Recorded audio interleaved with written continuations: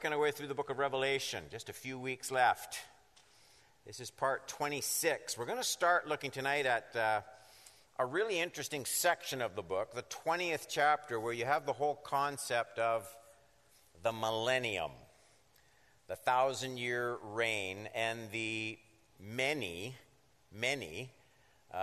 different thoughts that sincere, devout Christians have on that. And we'll touch on some of those in just a minute. So I'm going to read 15 verses because these are pretty important verses where a lot of different discussion kind of evolves and bounces out of it. Millennium, resurrection, judgment will be this Sunday night and probably next Sunday night as well with the same text. Revelation 21. Not 21, Revelation 20, verse 1. Then I saw an angel coming down from heaven holding in his hand the key to the bottomless pit and a great chain. And he seized the dragon. You'll remember from Revelation 12 where the dragon is clearly identified as Satan. So that one is one of the easy symbols to pick out because in a way we aren't told with many other symbols. With that one, he says the dragon, which is Satan, so he doesn't leave it open to any other interpretation. He sees the dragon, that ancient serpent, who is the devil, and Satan, so all these names, bound him and here is the first time you have the phrase in the Bible. This is the only chapter that talks about the 1,000 years in the whole Bible, and here's the first reference to it. Bound him for 1,000 years.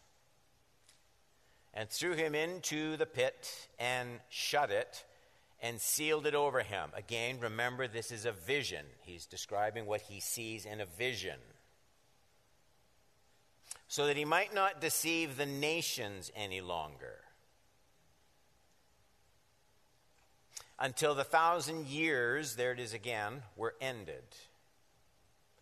After that, he must be released for a little while, and that raises all sorts of questions for pre-millenarians. Get your tongue around that one. 4, then I saw thrones, and seated on them were those to whom the authority to judge was committed. So this is during that 1,000 years that he talks about. Also, I saw the souls of those who had been beheaded for the testimony of Jesus and for the word of God. We read about that earlier in the letter. Who had not worshipped the beast or its image and had not received its mark on their foreheads or their hands. They came to life, and they reigned with Christ for 1,000 years. Now this gets really important in here. So here's a group. They came to life, this group, they came to life, they reigned with Christ for 1,000 years. The rest of the dead, so here's another group. The rest of the dead did not come to life until the 1,000 years were ended. So you have some coming to life before, right? Some coming to life after. Everybody see that? That's kind of an important point. This is the first resurrection. That is the one before the millennium. Blessed and holy is the one who shares in the first resurrection. Over such, the second death has no power, but they will be priests of God and of Christ. They will reign with him, here it is again, for 1,000 years.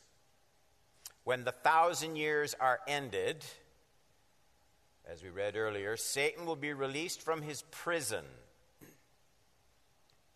He will come out to deceive the nations that are at the four corners of the earth, Gog and Magog, to gather them for battle. Their number is like the sand of the sea. And they marched up over the broad plain of the earth. It's a vision. It's a vision. He's not seeing an actual event here. It's a vision that he sees. They marched up over the broad plain of the earth and surrounded the camp of the saints and the beloved city, but fire came down from heaven and consumed them. And the devil, who had deceived them, was thrown into the lake of fire. Now this is different from the bottomless pit where he got out of, was allowed out. Now he's thrown into the lake of fire and sulfur where the beast and the false prophet were. And they will be tormented day and night, so they aren't annihilated in this place. And that's important because these aren't spiritual beings. These are created beings. Only God is eternal. The angels, all the angelic beings, they were all created beings. Satan was a created being at one point. It's easy to forget that. And these are all in this lake of fire, and they are tormented day and night forever and ever, and they're created entities, much like we are created entities. And that argues against the whole concept of annihilationism, which is widely held among a lot of prominent writers and authors today. That, I shouldn't do this, that the righteous are with Christ, eternal life forever and ever, conscious, eternal existence. But the wicked, they're thrown into the lake of fire, and they're simply, they cease to exist. They are just consumed. It's called conditional immortality. In other words, the righteous get immortality. The wicked are just burned up, and they're gone. A lot of very prominent writers right now hold that view. And it gets really hard to hold when you look at the text, because Jesus talked about people being thrown into the place prepared. Jesus said the place prepared for the devil and his angels. That's right from the lips of Jesus. Well, now you're reading about that place where Satan and they are thrown and they're tormented day and night forever and ever. They aren't annihilated. Jesus says about Judas, it would be better for that person if he had never been born. Well, annihilated is exactly the same as never been born. He means something else. First, okay, back to this. 10, the devil who had deceived them was thrown into the lake of fire and sulfur where the beast and the false prophet were. They were there earlier. They're still there. They're not burnt up. They will be tormented day and night forever and ever. 11, then I saw a great white throne and him who was seated on it. From his presence, earth and sky fled away, and no place was found for them. Remember in our book of Hebrews, he talks about the things being shaken, the things that remain. That's the way the writer of Hebrews talks about it, and that's what you're seeing here. 12, and I saw the dead, small and great, standing before the throne, and the books were opened. And then another book was opened, which is the book of life. The dead were judged by what was written in the books, according to what they had done. And the sea gave up the dead who were in it, and death and Hades gave up the dead who were in them. And they were judged, each one of them, according to what they had done. Then death and Hades were thrown into the lake of fire. This is the second death, the lake of fire, if anyone's name was not found written in the book of life. If anyone's name was not found written in the book of life, he was thrown into the lake of fire. There's an obvious flow of thought from chapter 19. We were away from this last Sunday night with worship night. By the way, what a good job, eh? Worship night was excellent. But the flow of thought from 19 to chapter 20, before the establishment of Christ's eternal kingdom, his enemies have to be judged. And naturally, the most detailed descriptions of judgment center around the most public and notable enemies of the cause of Christ. Chapter 19 closed with that vivid judgment supper of God on the beast, Antichrist, the false prophet, and all the kings of the earth who yielded to the powers of Babylon to tempt and pull people away from devotion to Christ. And that chapter ends up with that. I mean, it's a vision. I know it's a vision, but it's sure not portraying something pleasant when the birds of the air come and devour the flesh of all the enemies. It's a hard chapter to read. So now chapter 20, it resumes the theme of the judgment of God in Christ, and it will focus on the dragon, Satan, the cause, the one behind, the manipulator, behind all of rebellion against God and his Christ. So this focus on the judgment of Satan is described in two phases. So point number one.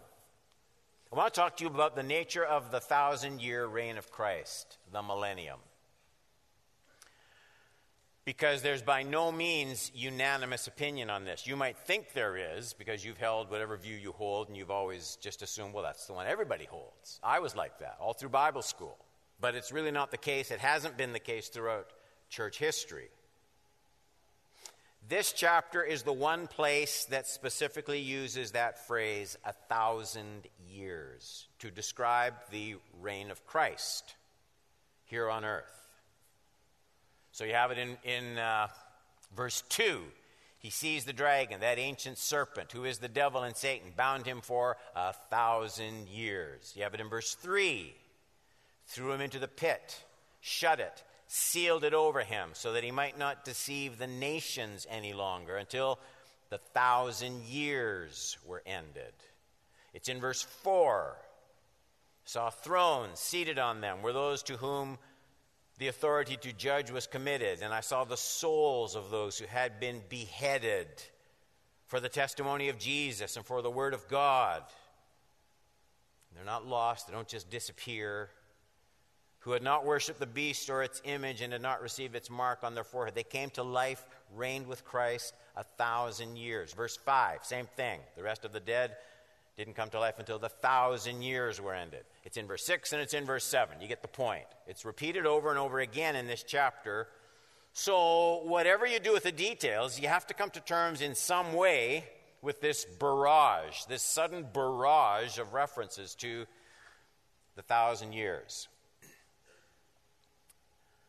I'm not out to complicate things, but I do want us to at least be informed.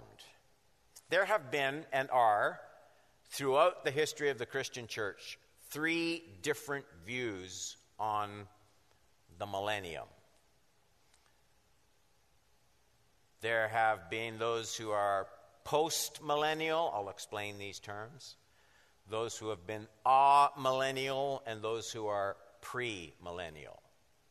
And it's not really all that complicated. Let me just try and summarize what we're talking about. Post-millennialists. The word post in front of it, it kind of gives it away. With slight variations, post-millennialists believe that the second coming, the bodily return of Christ to earth, will not take place until the kingdom of God has been established by the church. That will take place during the millennium. The church will establish the kingdom of God at the end, post-millennial. Jesus will come back after the 1,000 years are finished. So in post-millennial interpretation, Chapter 19 doesn't describe the literal return of Christ in judgment, but it's a picture. It's a symbolic picture of the triumph of the church and Christian righteousness through the presence and ministry of Christ through his church on earth. So in other words, the kingdom of God is established by the church before Jesus actually returns. The millennium comes first. The return of Christ comes second, post-millennial.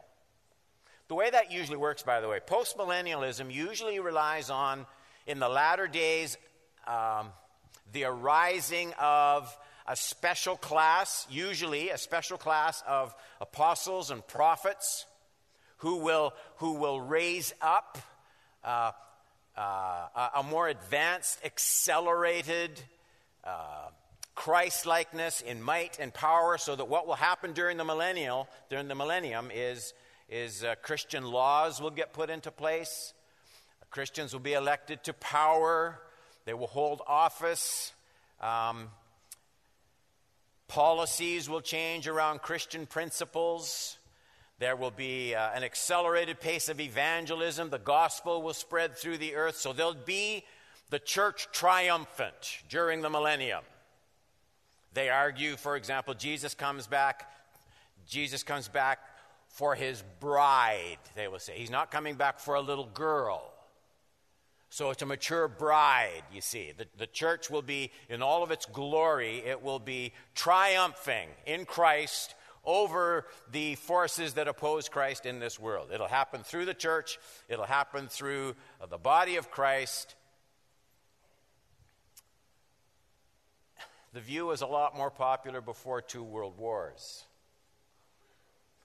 The view was a lot more popular before the accelerated secularism of our day and the decrease of righteousness in statutes and laws. But there are still people who hold to devout Christians. They're not heretics. They're not backslidden. They're not bad people.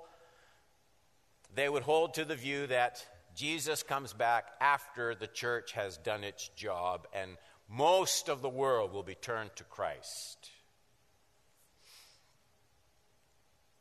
Amillennialists, as the amillennialists, don't actually believe in a literal millennium on earth, either before or after the return of Christ.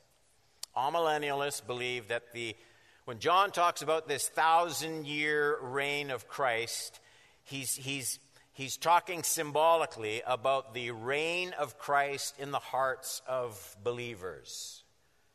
So this binding of Satan isn't a binding of Satan in a literal sense. It's the triumph of redemption and grace in the heart, victory over sin, inward spiritual life. Paul talks about being risen with Christ.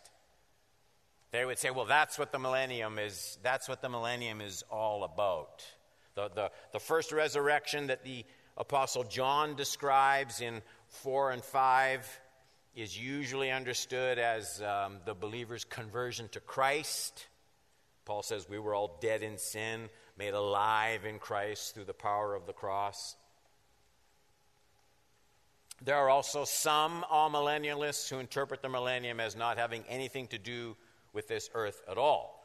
So they see that reference in John 20. I read it to you because we read the whole thing, of these souls that were beheaded, martyred for Christ.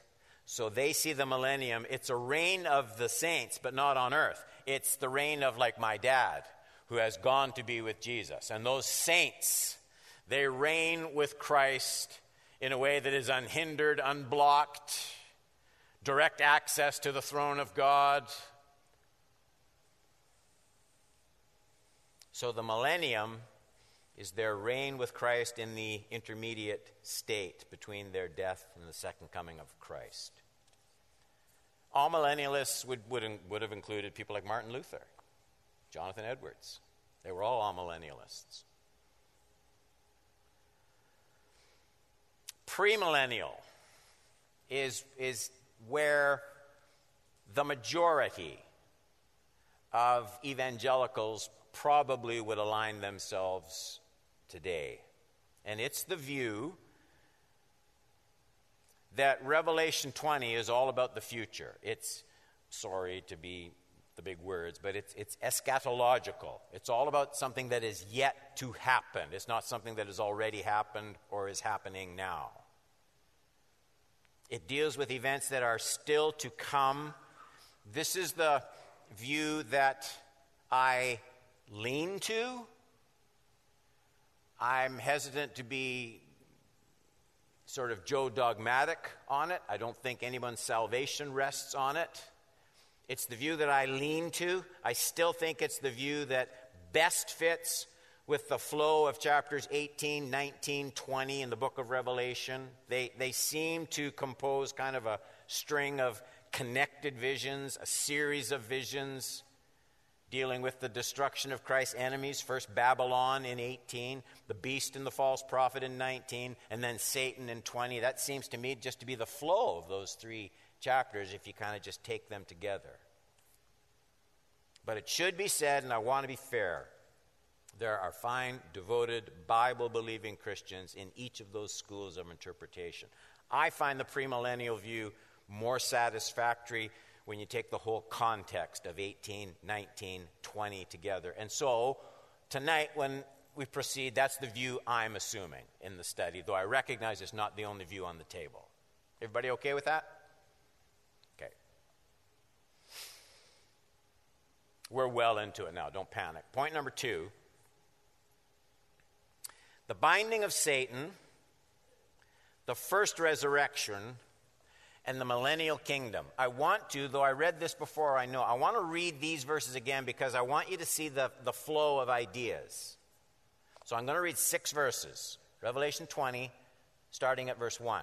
Follow along. And then I saw an angel coming down from heaven, holding in his hand the key to the bottomless pit and a great chain.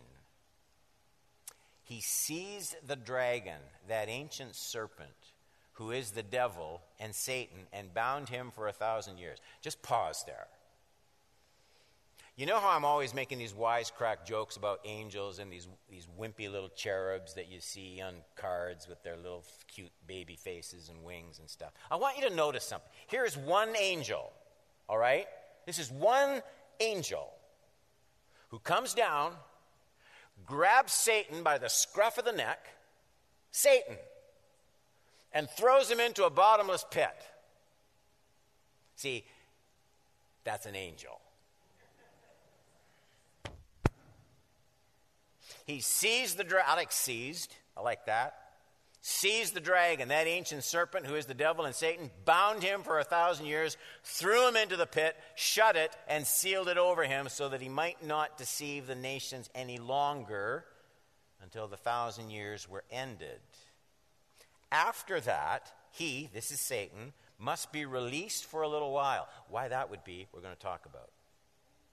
Then I saw thrones. So we're into the 1,000 years. Satan is seized, cast into this bottomless pit, sealed up for, it says, 1,000 years. Now, at the same time, there are these thrones. Verse 4. Seated on them were those to whom the authority to judge was committed. And I also saw the souls of those who had been beheaded for the testimony of Jesus, for the word of God, who had not worshipped the beast or its image, and had not received its mark on their forehead or on their hands. They came to life. This is why I have a hard time with the amillennial view that it's describing just the reign of these beheaded souls under the altar. Because when it talks about them coming to life, they were conscious before. Revelation, you see this conversation that they have. How long, Lord, before you avenge? The coming to life is the resurrection of these people. They came to life and reigned with Christ for 1,000 years. The rest of the dead did not come to life. So we know what coming to life means now, right? It means the resurrection. The rest of the dead did not come to life until the 1,000 years were ended. This is the first resurrection. Blessed and holy is the one who shares in the first resurrection. Over such the second death has no power, but they will be priests of God and of Christ. They will reign with him 1,000 years. Those that are raised in the first resurrection will reign with Christ for 1,000 years. The rest of the dead will be raised at the close of the 1,000 years. So here's my thoughts on these verses, and I'll just wind things down. I want you to notice, again, the power of one angelic being to confine Satan for 1,000 years. Now, John has already mentioned this bottomless pit. We saw it in chapter 9, verses 1 to 6, where these demonic beings were released upon the earth. The bottomless pit was also pictured as the home of the beast in 11:7, Antichrist. Now, those details are important because they describe the nature of the binding that Satan experiences here. This is not his eternal punishment, per se. It's confinement to his specific realm. I don't know what that means, but there's a difference between being shut up in this pit and eventually being cast into the lake of fire. Those aren't the same thing when you read the passage. So after 1,000 years, Satan is loosed for a short season, it says. this is my opinion, okay? Personal opinion. I'm not, it's not a fighting issue to me. If someone says 1,000 years need to be like exactly 1,000 years, a lot of the numbers in the book of Revelation we know are to be interpreted symbolically, kind of loosely. It might be 1,000 years. I don't think it needs to be pressed too literally. It's a vision. But they certainly do describe some prescribed length of time. I think that much is fair for anybody to say. Some length of time determined by God himself. And after this time span, it says Satan is loosed for a season. One of the reasons I prefer the premillennial interpretation, it's very difficult to explain this releasing of Satan if you're an amillennialist who believes that the binding of Satan is what happens when Jesus Christ comes into your heart. That's when Satan is bound. Well, it's very hard to explain this releasing of Satan in that sense, because Christ's victory over Satan in my life wasn't a temporary victory. It was a permanent victory. It's a forever victory. And its effects aren't removed or suspended. That's one of the problems I have with the amillennial view. But premillennialists, we have a problem too. Because people come up and they'll say, so, okay, Don, I get asked this a lot. Satan's bound for this length of time, 1,000 years. And then they let him go. What is that all about? What possible reason could there be for that? I don't know of any place in the Bible that gives you the explanation I'm giving you. This is my explanation. I think one of the reasons could be, you have this period, the millennium, where Satan is bound. He's bound in the sense, we're told, that he doesn't deceive the nations anymore. Okay? Doesn't mean the effects of the fall are eradicated in all human beings. He's bound in terms of not being able to deceive and lead the nations astray. And so you have this idyllic period, however long it is, 1,000 years, where Satan's bound, saints ruling and reigning, Christ physically present here on the earth. In other words, what you have is an absolutely perfect environment, much like the Garden of Eden type of environment.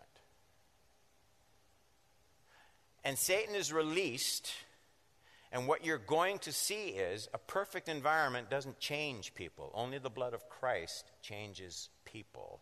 And we will have sort of vivid proof that just setting up a perfect kingdom with Christ and whomever are on these thrones, ruling and reigning, and Satan bound not to deceive the nations, you would think everything will be absolutely perfect forever and ever. But it isn't the case, because it isn't a perfect environment that affects people. It's the blood of Christ that cleanses our hearts. I think that might be one of the reasons that you have this brief season where it will be vividly shown all over again that man's problems are in here.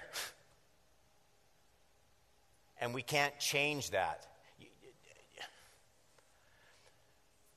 It is easy, isn't it, to have the view that, boy, if only we get the right political party in power, if only we get the right person, boy, if we could ever do away with abortion in the land, and if we could ever maybe change the policies regarding same-sex marriage, and if we could ever do this, we can fix this. No, you can't. No, you can't. The Bible says, Old King James, evil men and seducers shall wax worse and worse. Things aren't going to get better and better. So Satan loosed for a short season. Something else you see here, saints will take their assigned place to rule and reign with Christ. You see it in that fourth verse. I don't know what this will look like. I don't know how this happens. I saw thrones. I saw thrones. Now, I don't know that there will be literal thrones. I think that relates to that period and the way John, with kings and emperors, the way he would see authority pictured in various, political systems. It would be different in our culture today. But somehow, thrones, seated on them were those to whom authority to judge was committed. And I saw the souls of those who had been beheaded for the testimony of Christ, for the word of God, and who had not worshipped the beast or its image, and had not received its mark in their foreheads and on their hands. They came to life and reigned with Christ for 1,000 years. And so John sees this group being made up of those who had judgment committed to them, it says. And he sees those who were martyred. He sees those coming to life, the last part of verse 4. And then they're reigning with Christ 1,000 years. And then verse 5 immediately separates these resurrected souls from those who wouldn't experience resurrection for 1,000 years. So verse 5, the rest of the dead did not come to life until the 1,000 years were finished. It's not, of crucial importance, but this verse is perhaps the main reason I'm more inclined to the premillennial position than the other two options. All millennialists, and even more so postmillennialists, have a difficult task with those two resurrections, because they like to say that the first resurrection is conversion, and the second resurrection is a literal physical resurrection. The problem is, it's exactly the same Greek word for the one resurrection and the other. It's just so arbitrary to say this one is spiritual and this one's literal. Because if you can take two words, two exact same words, and give one meaning and give the same word another meaning, well then language kind of loses any significance after a while. I can't see any way to do this from the context of verse 4 and 5. That fifth verse begins with these words, the rest of the dead did not come to life until the 1,000 years were ended. I know there's symbols. Maybe the 1,000 years is literally 1,000. Maybe it isn't. But the words, the rest of the dead, that's not complicated. They did not come to life, so I know what resurrection means. Until the 1,000 years were ended, whatever this period of time, it's at the end of it. So if language means anything at all, John means to tell me that both resurrections deal with the same kind of death. He's saying some of the dead were raised in the first resurrection. Later on, the rest of the dead were raised. And there's just no way to get around that, I don't think. By the way, there's a little bit of a dilemma here. I hope it doesn't upset you. First resurrection before the millennium is at the second coming of Jesus. Okay? First resurrection at the coming of Jesus. Second resurrection after the millennium. Right? That's what we've been studying tonight. The problem for some is if the first resurrection, that's what it's called right in the Bible, the first resurrection. If that happens right when Jesus comes back, it's pretty hard to do this pre-trib rapture thing, where saints get raised and translated and Jesus comes and we're raptured, because the first resurrection takes place when? It's at the second coming. That's what it says. So I find that another thing that's awfully hard to work into this. Now, if that's your belief, God bless you. I think it's hard to make that one work, and we studied that quite a bit in this series. You know what you hold in front of you? You hold in front of you, when I read this, you can get bogged down in all sorts of things. And some of it I think is important to know. I think it's important to have, at least in broad strokes, postmillennialism, with the church conquering and reigning, with apostles and prophets, and the triumph of the church on earth, bringing in the kingdom, and then Jesus comes. Okay, that view. Amillennialists, with it being the first resurrection is conversion to Christ, and the millennium is Christ's rule and reign in our hearts.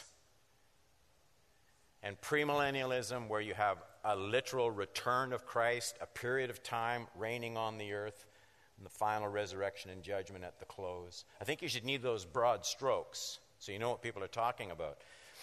But what you take home from a church service like this is God has his plan, and it's not out of whack, and he will accomplish his purposes. And the biggest battles are spiritual, and the enemy is going to be defeated. And if I can't sort out all the details, if I know that much, I feel pretty good about it. I like having God at the wheel of history, don't you? Let's pray.